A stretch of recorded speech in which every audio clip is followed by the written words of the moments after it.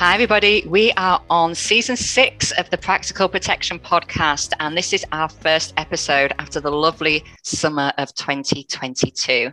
I have with me Roy McLaughlin's back, and we also have Tom Bagri with us today. Hi, guys. Hi, Catherine. How are you? I'm good, thank you. How are you? Very well, thank you. Very well. Excited to be on this brilliant podcast.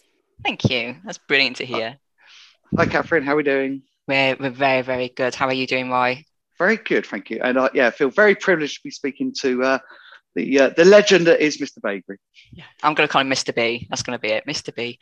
So today we are going to be talking about kind of the journey that's been happening, especially this journey that Tom's seen over the last 20 years in terms of campaigning for better consumer outcomes, and especially what's happening right now to grow the protection market. So this is the Practical Protection Podcast.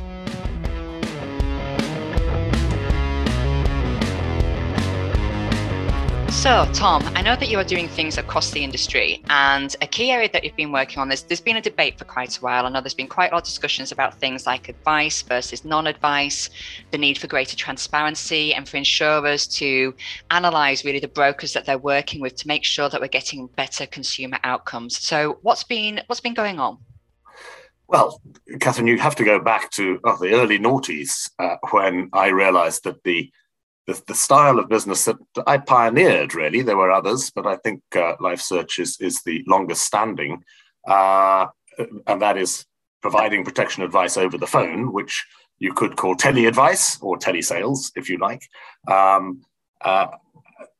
Having started that market, as it were, or that sector in 1999, by 2003 and 4, I was aware that there was lots going on in the sector with other players that frankly was substandard, and that consumers were not getting great service through the phone.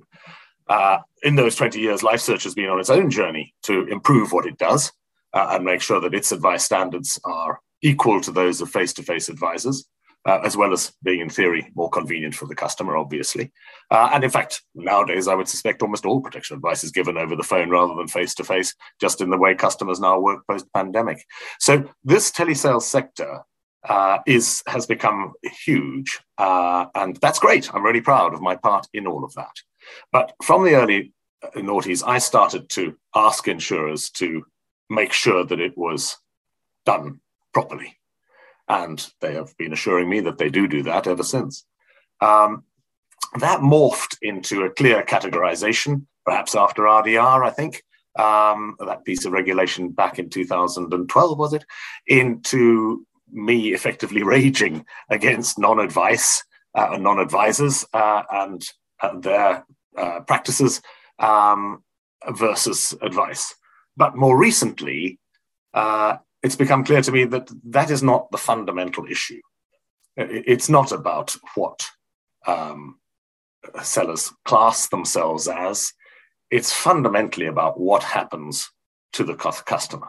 So is what's happening to the customer what they expect, or isn't it? And if it is what they expect and it's good for them and they understand it, well, then that's brilliant. It doesn't matter how they get to buy their protection, as long as they're getting the right protection for them in a way that they understand, in a way that is fair to them. So essentially in recent months, recent years, I've moved the arguments on to simply focus on what happens to the customer. And I think it's important to understand that the argument is now focused on that. And the fundamental reason for it needing to be focused on that is that if we treat customers well, if they have good outcomes, if they don't end up cancelling their policies early on because they realize they've made a mistake, if they're happy with what they've got, then our market can grow. And I think our market has been pretty much stagnant for a very long time. And I think the cause of that, the real underlying cause of that, is that a great many customers who come to our market don't have a good time, don't get the right kind of service for them, end up cancelling the policies they bought or being told by others to cancel the policies they bought and then doing that.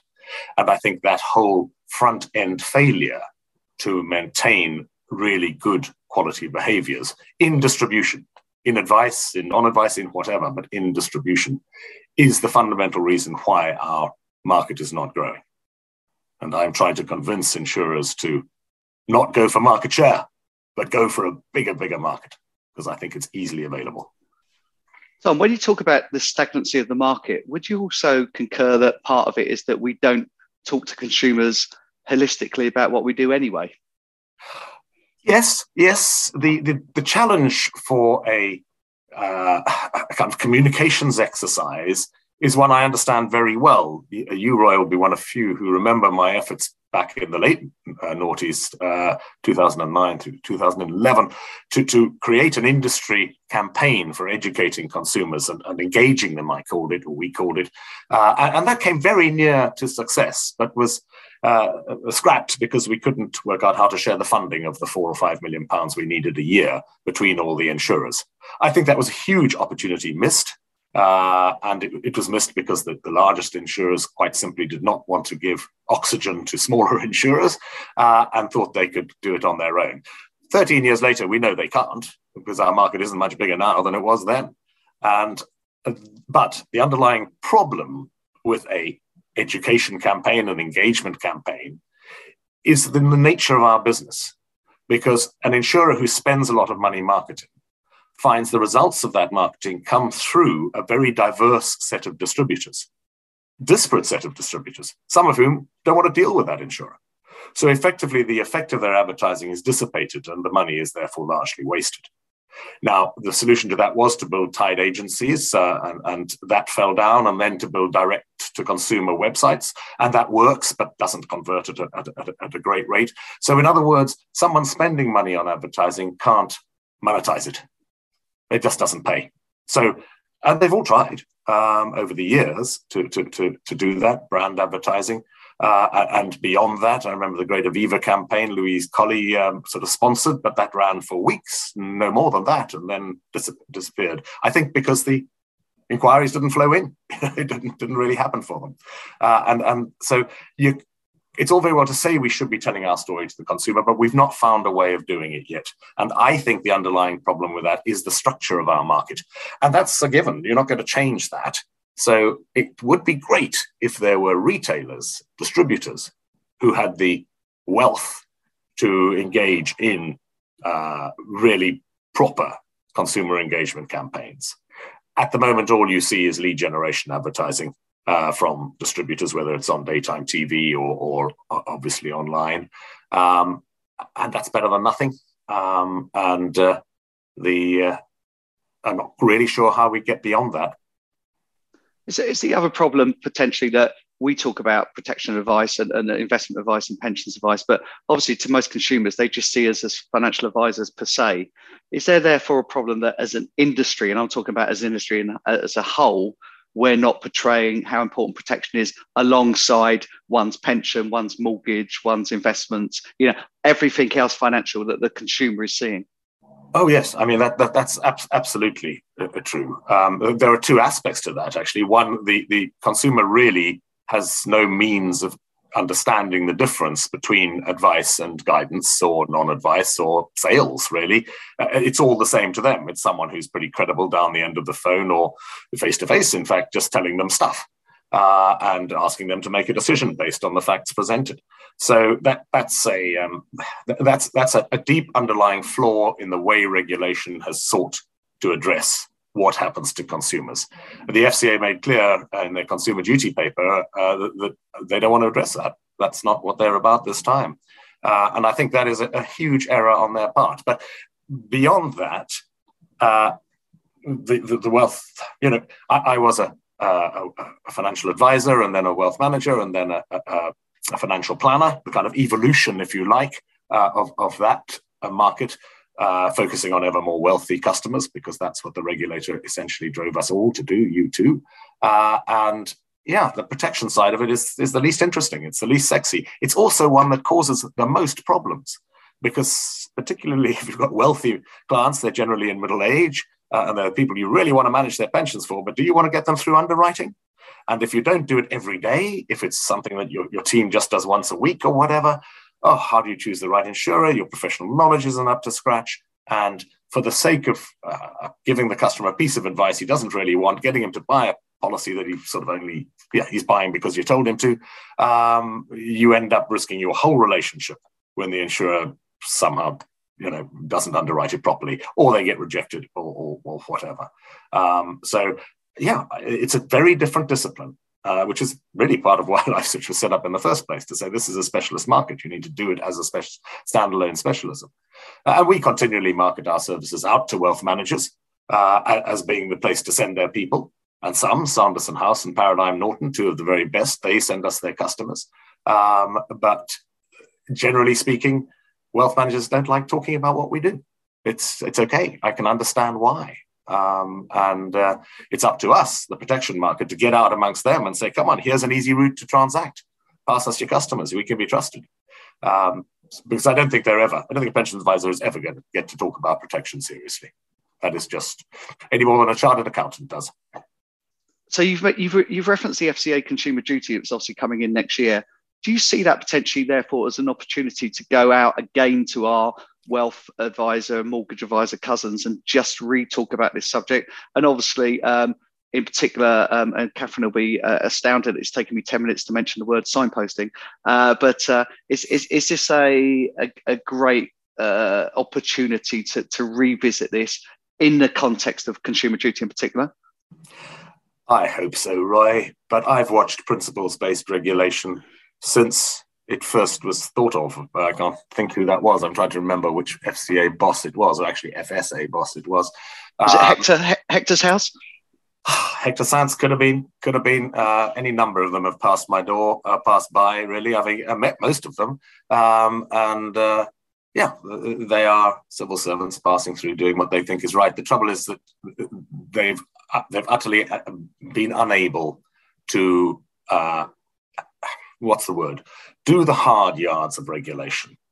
The bit of regulation that really matters is enforcement. But enforcement is police work. You need big teams. You need dogged efforts. You've got to take people through courts. Their defense lawyers are very good.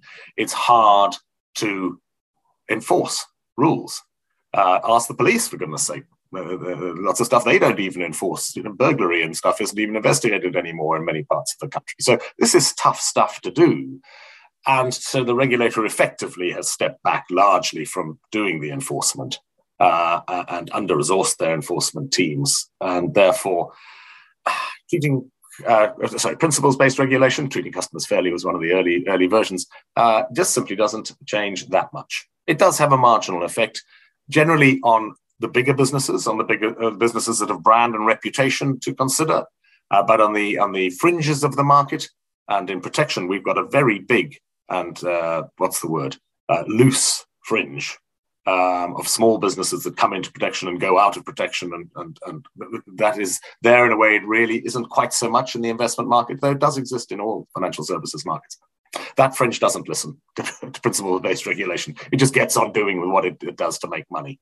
And so that's one half of the problem. The other half is that unless a compliance officer says, as a result of the consumer duty, you, financial planner X, need to introduce protection into your conversation, and we as a firm don't do it, we do it, and therefore you have to do it yourself or get someone else in the firm to do it, or signpost to LifeSearch or anyone else. Unless the compliance officer is saying that and the board of directors is confirming that, it ain't going to happen. And the compliance officer will look at consumer duty and go, is that a stated requirement of the consumer duty that I must signpost? Or can I interpret the principles so that I don't have to add this extra burden of responsibility onto my already hard-pressed and compliance fed up to the back teeth with advisors? So it's really interesting, actually, I was going to say, because in the training that I do with my team, and obviously in further across the industry as well, is that one of the things I say is that, it might not necessarily be in your compliance, because as you say, compliance, I'm from background of compliance initially, and we know people don't like us and they don't like us setting out new rules and stuff. But ultimately, I would say, if I was a mortgage advisor and I hadn't done life insurance, at least, probably even income protection as well, I wouldn't want to go up to the FOS if there was a complaint against me to say, and for them to turn around and say to me, so why didn't you do that? Because you can do it. but you've just chosen not to. And the same for wealth managers who aren't doing maybe sort of like the equivalent of like a gift into VIVOS policy, or, you know, certain types of IHT planning with a life insurance. You know, it's things that can be done. And considering, I always think the protection is kind of seen as like beneath a lot of people to do it, because of the fact that it's, you know, it's so straightforward, it's so easy to do, and, you know, it's not sort of like, as you say, it's not sexy, and it's not getting the annual return a lot of the time back to the firm as well that you'd usually get in terms of other forms of advice. And you just think, well, if it's that easy, then is it really that big a job for you to add it on? So why aren't you doing it? So I think, you know, it's really interesting when you come up with that. I was just going to ask you as well, though, sorry, I've sort of taken us a little bit of a jump of conversation. At the LifeSearch Awards, you'd called on insurers to start doing things like mystery shoppers to test the quality of broker services, to do some like really vigilant analysis of lapse rates, and clear disclosures from advisors about the offerings that they're giving to clients from the very, very start. So what is it that you were kind of thinking about in each of those areas? Like, what's your vision of what it would eventually look like? I'm hopeful that it will look like this. There are a couple of giant hurdles to get over, but we're a long way round the course already. So I can just update you, I suppose. In the months before, the LifeSearch Awards happen in March every year, and during my Christmas break, and with Debbie Kennedy now running LifeSearch, I was able to take a long Christmas break. I spent too much time pulling together a seriously comprehensive report, which you can see on our website, about the industry. My effort in doing that was to try and get the regulator to understand several key points. And the first is the difference between protection and GI. The fact that protection is kind of halfway between the simplicities that GI has evolved to, in personal lines anyway, and the complexities of investment advice. It sits somewhere just in the middle. And to treat it like pure, simple motor insurance actually does consumers a grave disservice. So I was trying to give the regulator the background to the whole market. And if you read that report, I think it's a pretty decent stab. It runs to 40 or 50 pages or something, a pretty decent stab at a description of a market at a present day in time, and also an education of why it's like that and what the underlying factors is. Because I was trying to get over the fact that regulators, like insurance company executives, are essentially transient through our market. We sit here year after year as distributors, and we watch the caravanserai of the great and the good and the manufacturing and regulatory sector passing through, relearning the lessons we've learned over and over again, and indeed taught them over and over again. And we have to start again every 3 or 4 years as the next MD of protection arrives at whichever life company it is. So I wanted to just create a benchmark. But in creating that, I realized as the LifeSearch Awards came out that I needed a much simpler call to action. And above all, I needed to get away from this opinion that I'd allowed to form, I'd encouraged almost, that there were good players and bad players in the market, and that LifeSearch was a good player and others were bad players, and that really, if the bad players needed to be kind of put out of business or reformed. And I realized through this work that essentially that argument may have validity, but it's never going to happen. So the art of the possible, as lots of people call it now, was where I moved to. And I thought, well, what could I get the industry to do? Can I get the FCA to make the consumer duty really a powerful thing? And the answer came through clearly in their second consumer duty paper, 2136, which had the first paper utterly watered down.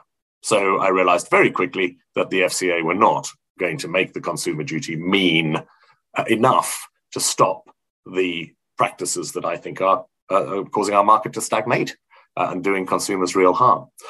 So that's okay. Can't change the FCA. Who can you change? Well, the real gatekeepers in our market are the people that allow distributors agencies that pay them commission and that underwrite their cases. So any insurer can cancel an agency, and they do cancel lots of them, or manage agents, or make sure that agents are doing the proper thing. They are natural gatekeepers.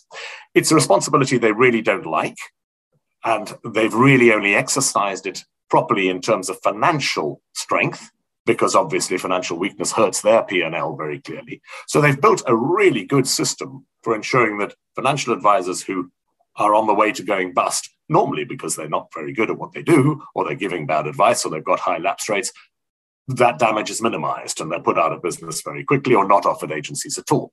They've got very good at that, and that's a brilliant thing because it stops a lot of the rot. But what they haven't got good at, what they haven't seen fit to add to their armory of protection, if you like, against bad practice, is the actual analysis of what happens to the customer.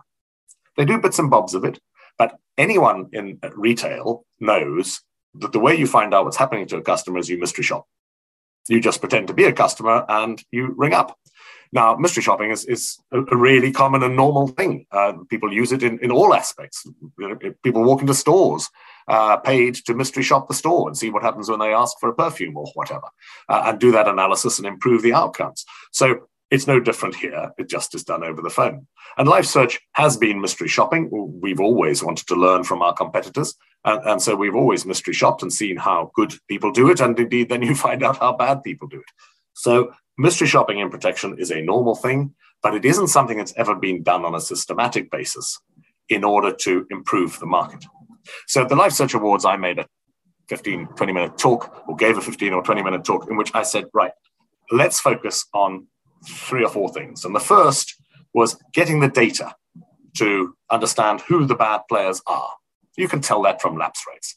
We compared a LifeSearch versus, or a reinsurer compared a LifeSearch's lapse rate versus a panel of non-advised telesales firms. That was the panel they considered. But that's not my argument here. Let's be clear. That particular panel yielded a 38% lapse rate. More than double, I think, what LifeSearch's was over the first year. I think the actual figures were 18% CFO and then a further 20% lapse in the first year. So de facto, if those figures are anything like right, and from what I've heard, no one is actually contradicting them, then that sector, and I think there are lots of advisors who you could add into that sector because their standards are so low, that sector is causing ridiculous. How can you grow a market if over a third of people who enter it are changing their minds within the first year? Some of them right at the beginning. A lot of them, 18%, is a huge proportion. So that got me going. Let's get the data, and then how do we make the data get worth something or be worth something? How do we affect change? Well, it's pretty obvious. An insurer should look at the data and go, wow, this firm is struggling here. They do that at the moment. They look at all the financials, and if they go, okay, no, financially they are fine, they're not going out of business, then they let that firm carry on trading. That is pretty much the rule of thumb at the moment. I'm saying, look further. Use the mystery shopping to say, what's happening to the customer? Oh, okay.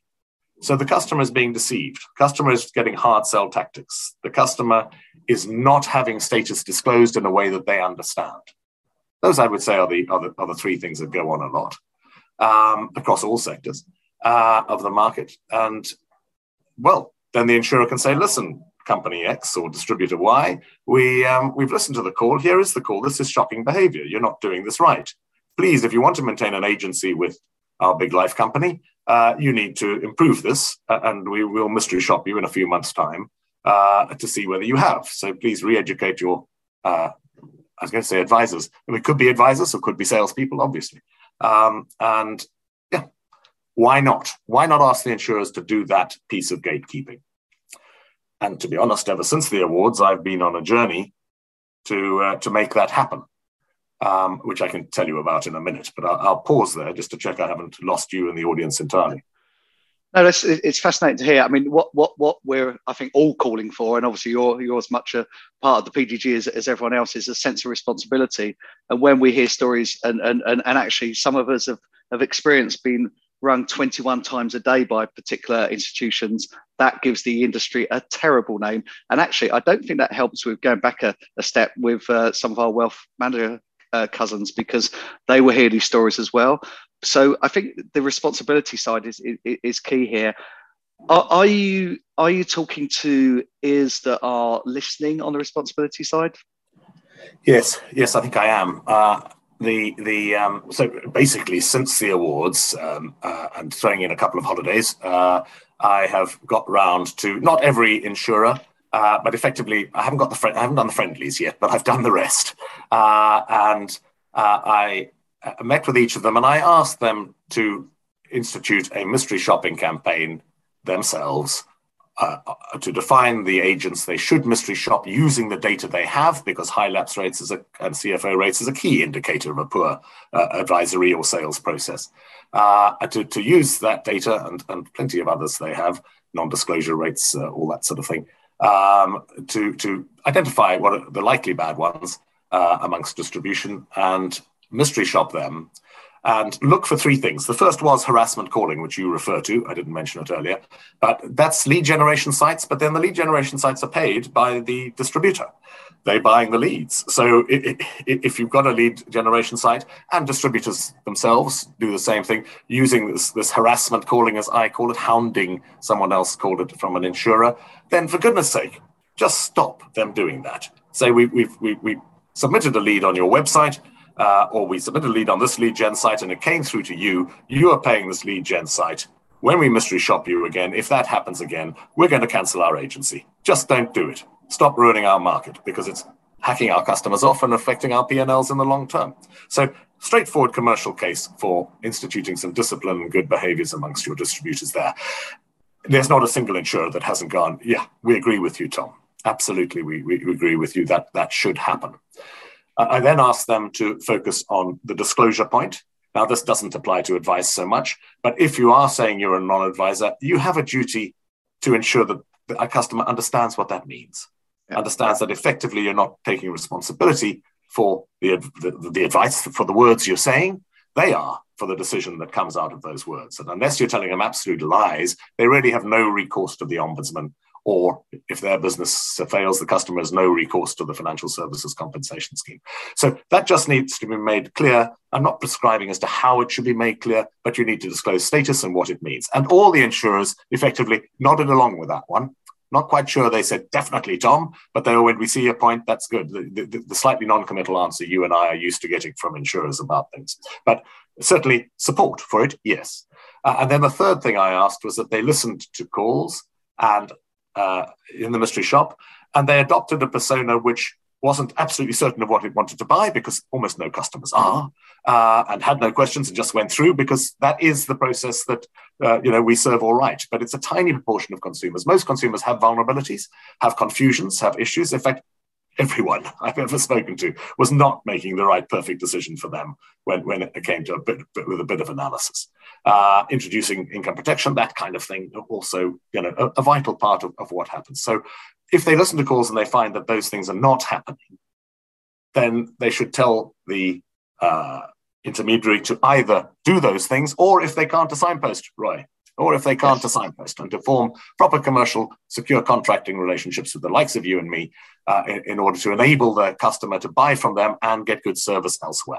Perfectly feasible thing to do. So I asked them to do those three relatively simple things: harassment calling, status, and what it means, and avoiding hard sell tactics, can I just call that, or stopping hard sell tactics. The response I got from every single insurer was positive. And I asked them all to give me a written statement echoing what they'd said in the meeting. And I now have collected all but two of those. And the plan is, in fact, the plan is actually going to happen just about now, that those are collated into a group and shared with the insurers. They're not for public consumption. They're insurers' private words effectively to each other, using me as a conduit, I suppose, a self-appointed conduit, rather. So that's all gathered together. And happily, the PDG, its Protection Distributors Group, for those who may not be immediately familiar with what is second nature to us, the Protection Distributors Group has agreed to help me get this over the line, because there is a way in which the insurers can effect this mystery shopping exercise in a way that's practical. The impractical way, as I realized while talking to them, is for each insurer to do it themselves. I mean, that would mean we all of us distributors facing 20 or 30 mystery shops whenever they wanted to, and that's ridiculous. So we needed to consolidate it so that there is one central place where it's done. And I won't go into too much detail, but we've got a plan for that. That the PDG intends to put to insurers, and hope that we get some progress there. That would be the start, I think, of a change of direction in our industry. Can I ask you another question? Because you've obviously spent a good few months talking to a lot of the decision makers. On the subject of signposting, you and I and Catherine totally get why a major insurer is not going to tell someone to go to LifeSearch or Cura or Cavendish Ware or someone specifically. But do you get the impression that they've bought into the concept of signposting? Because I think that, you know, a lot of IFAs out there, their only real connection with the industry is via their broker consultant. Yeah, and I'm talking about wealth people, mortgage people, protection people. Do you think the insurance companies have bought into what we're talking about in terms of signposting, the principles of it? Yes, I have, but there's a long way between. Yes, I do, I think is the answer to that, but you can tell by my tone, there's a long way between saying you've bought into something and actually getting your broker consultant to go out and proselytize amongst wealth managers and preach the gospel of signposting and tell them to do it. If you think about it, broker consultants, well, I suppose they do speak to the top of the company, the CEO, the board, the compliance team, that kind of thing, those who build a financial advisor's kind of modus operandi and make sure their advisors follow it. I just don't think it's an imperative. Again, one of the great problems with regulation is that the regulator defines what you should and shouldn't do. And if they don't define that, then you don't do it. You don't do it, yeah. Yeah, or you do it when you shouldn't do it. And so the regulation is a great big passing of the buck from individual business leaders to the regulator, who then passes it back to them through the senior manager's conduct regime and the insurance distribution directive and those kind of things. But between that passing one way and then passing the other, the do's and don'ts get watered down into a position where you can if you want to.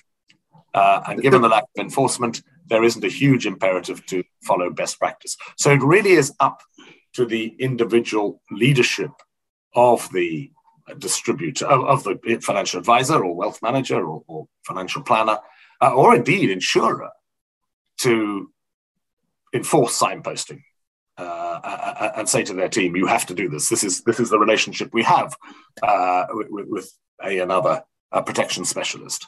But then they have to go out and form that relationship. They have to do an RFP. They have to decide to use and accept the commercials. That make the whole thing. That's an added responsibility. That's something else you suddenly could get wrong. That's something else that could let your people down. Unless it's going to be a significant revenue stream, as a board, you just say, can't be bothered. Not what we do. And I think that is right. I do think with signposting, that if you try and enforce it, sub-regulator, Roy, it's not going to happen. If the regulator said yes, as they have in the travel industry, they've mandated it in travel. So let's go to the regulator and say mandated in protection. Well, the reason I'm asking this, Tom, is and I'm sure you do as well, but I know lots of lawyers and accountants as introducers, but as clients as well. And it's fascinating when you talk to them about the concept of signposting, because they signpost naturally all on a day-to-day basis. Okay, those two professions that we keep calling our sister professions do this naturally. Now, the Law Society and the various chartered institutes, will have guidance on this, but obviously they don't have the equivalent of insurance companies. But when you talk to lawyers and accountants, they say, well, we do this anyway. Well, surely you do this as well. And I think it's extraordinary we're not doing it. I totally agree. No one's ever going to make this mandatory. It's not going to work, and nor should that work.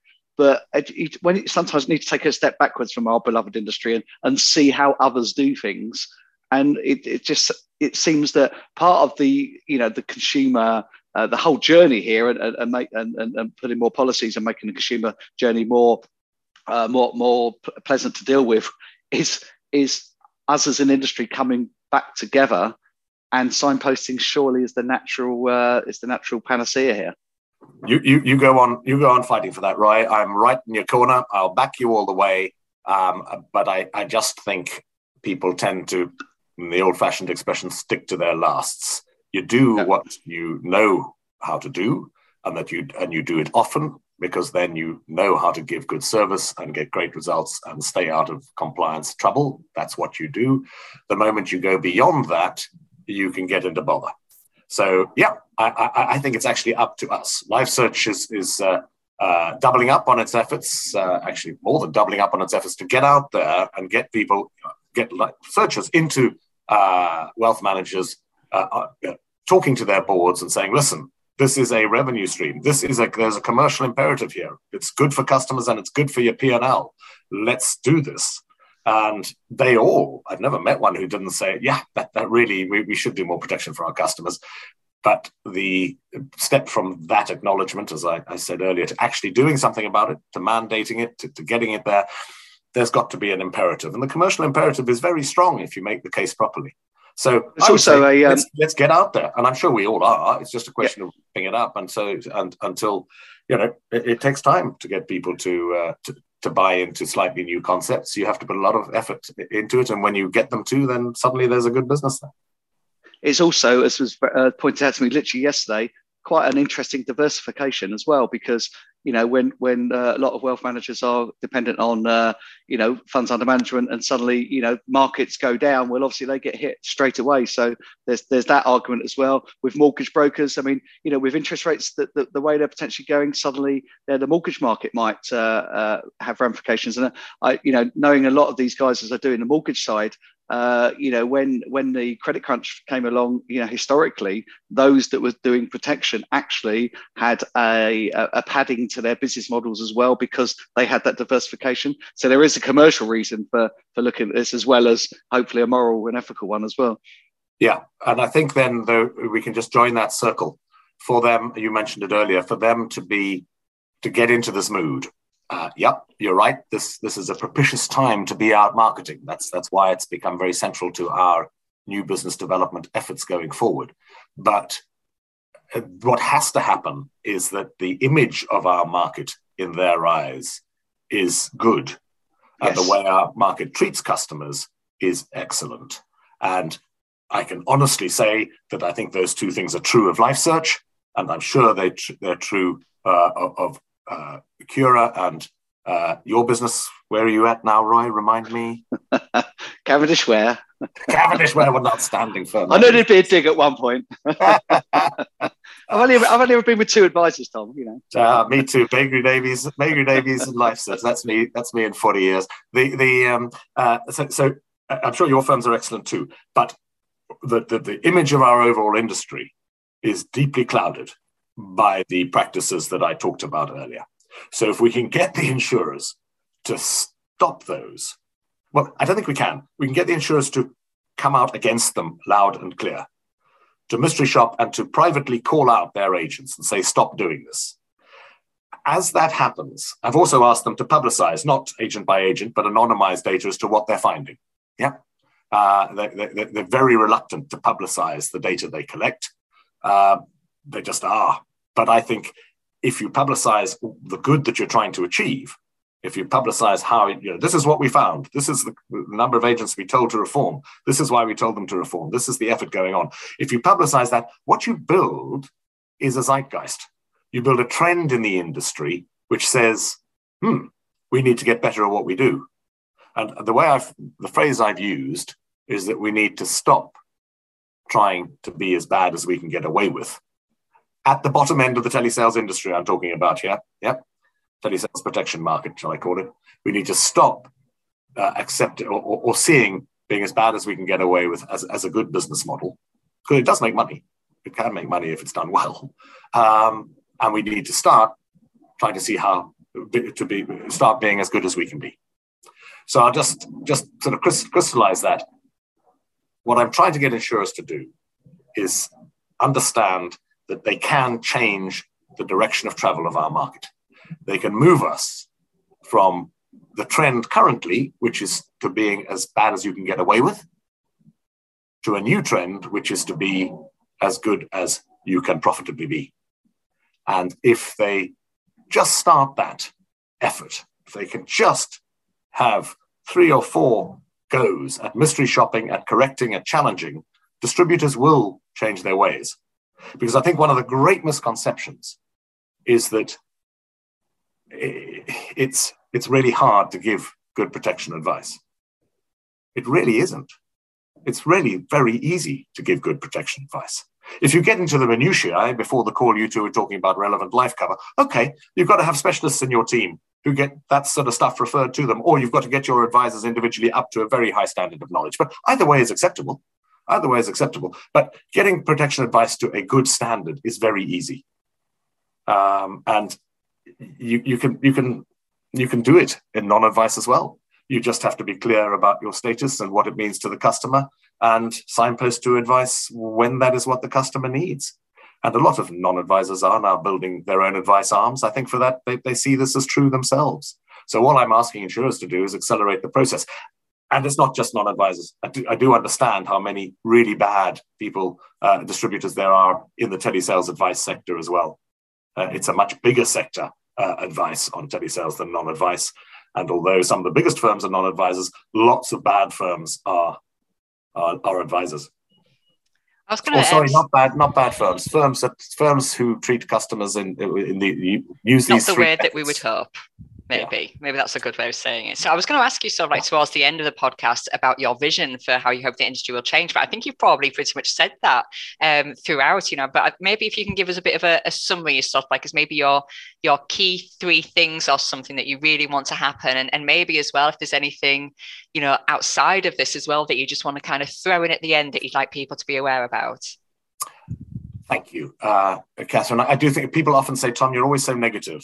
You're always criticizing, why don't you sound more positive?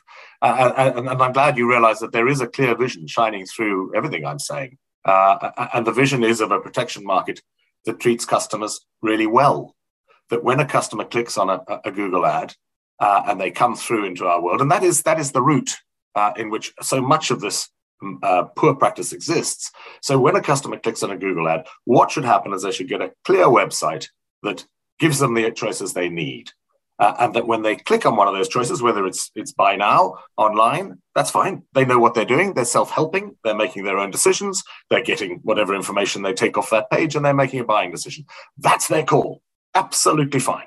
That's the customer's right to buy in the way they want to buy. So there's no question we can only influence them marginally at that point. That's great. That's their first possible choice. If their second choice could be that they just want simple guidance and a relatively quick call, that's great. That's absolutely fine choice. But what has to happen there is that they understand the limitations of that service and that they get a result that is entirely fair. And that they understand that they're not hearing everything they need to hear. They're basically getting a verbal version of the online service. And then when they come through advice, they need to get really good advice, delivered in a relatively simple and easy way. That's the solution we need to offer. At the moment, there are lumps of it that are just really bad. I think the online trading is fine, and I think large chunks of advice are great, but there is a large chunk of advice that isn't, and there's a lot of non-advice that isn't. The end result is that we just need to improve those behaviors over the phone. And if we do that, then my vision is really simple. And that is a market that customers go, wow, this was good. I spoke to people, they helped me. Or I didn't want to speak to them, they didn't bother me. I changed my mind, they let me change my mind. They didn't hard sell me, they didn't pressurize me, they didn't do any of that. And that market is a market which is fit for growth. And I tell you, consumers do deep down want what we've got, but they need to be helped over the edge. And it's really difficult to help them over the edge when there's so much bad practice going on, especially as most consumers won't just try one solution. Even if they buy from you, Roy, they'll check their price online. They'll go on a website and just have a little sense check. I mean, that's good consumer behavior. Then they find themselves in this maelstrom of calls. They find themselves in a nightmare world and they go, bloody hell, what is this industry Roy's pushed me into? And you go, no, I didn't. I was trying to save you, but it's too late. They are upset by us. So can our market grow every year by 10% or more? I believe it certainly can. Can we grow the numbers of customers we engage with? Absolutely. Absolutely we can, through all 3 channels. And can advice be given relatively simply and easily? Yes, it can. So what a happy market that would be. That would be a market which you could really take out to wealth managers. That would be a market which could then start to engage customers more widely, because distributors would have the confidence in quality of what they do, and insurers would have that confidence too, so that one could get together and create an engagement campaign. One could actually promote the industry at large. So we just have to change the direction of travel. And the only people who can do that The regulator is not in the picture. The only people who can do that are our big insurers and indeed our smaller insurers. And I think I've come up with a way that I'll be asking them to do, actually, PDG get to have a look at my ideas this week. I think I've come up with a way which will enable them to get together and do this properly and change our direction of travel. I'll just say, Catherine, that's a fantastic description, Tom. And I just want to take some parallels of a lot of the time in the investment side, we will send people off and say, go off and look at it yourself. Go off to explore Hargreaves Lansdown, do some DIY stuff. How many of those consumers come back to us and say, I've had a look at it. I need some advice on it. I know my mortgage colleagues have exactly the same. Go off and go and source your own mortgages online. And a lot of those people come back. And that's spot on what you've just said. The fact that we're telling people what the alternative is, they're going off and coming back to us, tells you that people still value advice. And that's why I think the three of us are in this industry and ultimately have faith in this industry. So Roy says what he says, and then I go, Roy, can I just end by disagreeing with you? That's a great way to end. It's not about advice being the absolutely best solution. That choice is up to the customer. What we have to ensure is that whichever way the customer chooses, they get treated fairly, whether it's online, whether it's through a simple form of guidance, or whether it's through advice. They need to get what they expect, and the outcomes need to be right. And our insurers need to make sure that happens. And I think we've got a tool that we're going to present to them, which will enable them to do that as a collective group. And I'm very excited about it. More follows soon. But that's the point. It's their choice. And if they want to go off online and do this elsewhere, that's fine. But at least they have the choice. That's what I'm trying to say. Well, I think that's an interesting point for us to end on. Obviously, thank you so much for coming and giving your insights, Tom. It's been really, really useful. Next time, I'm going to be back with Matt Rann, and we're going to be talking through insurance options for people that have given or received an organ donation. If you'd like a reminder of the next episode, please drop me a message on social media or visit our website, practical-protection.co.uk. And don't forget that if you've listened to this as part of your work, you can claim a CPD certificate on the website too, thanks to our sponsors, the Opta members. Thank you, guys.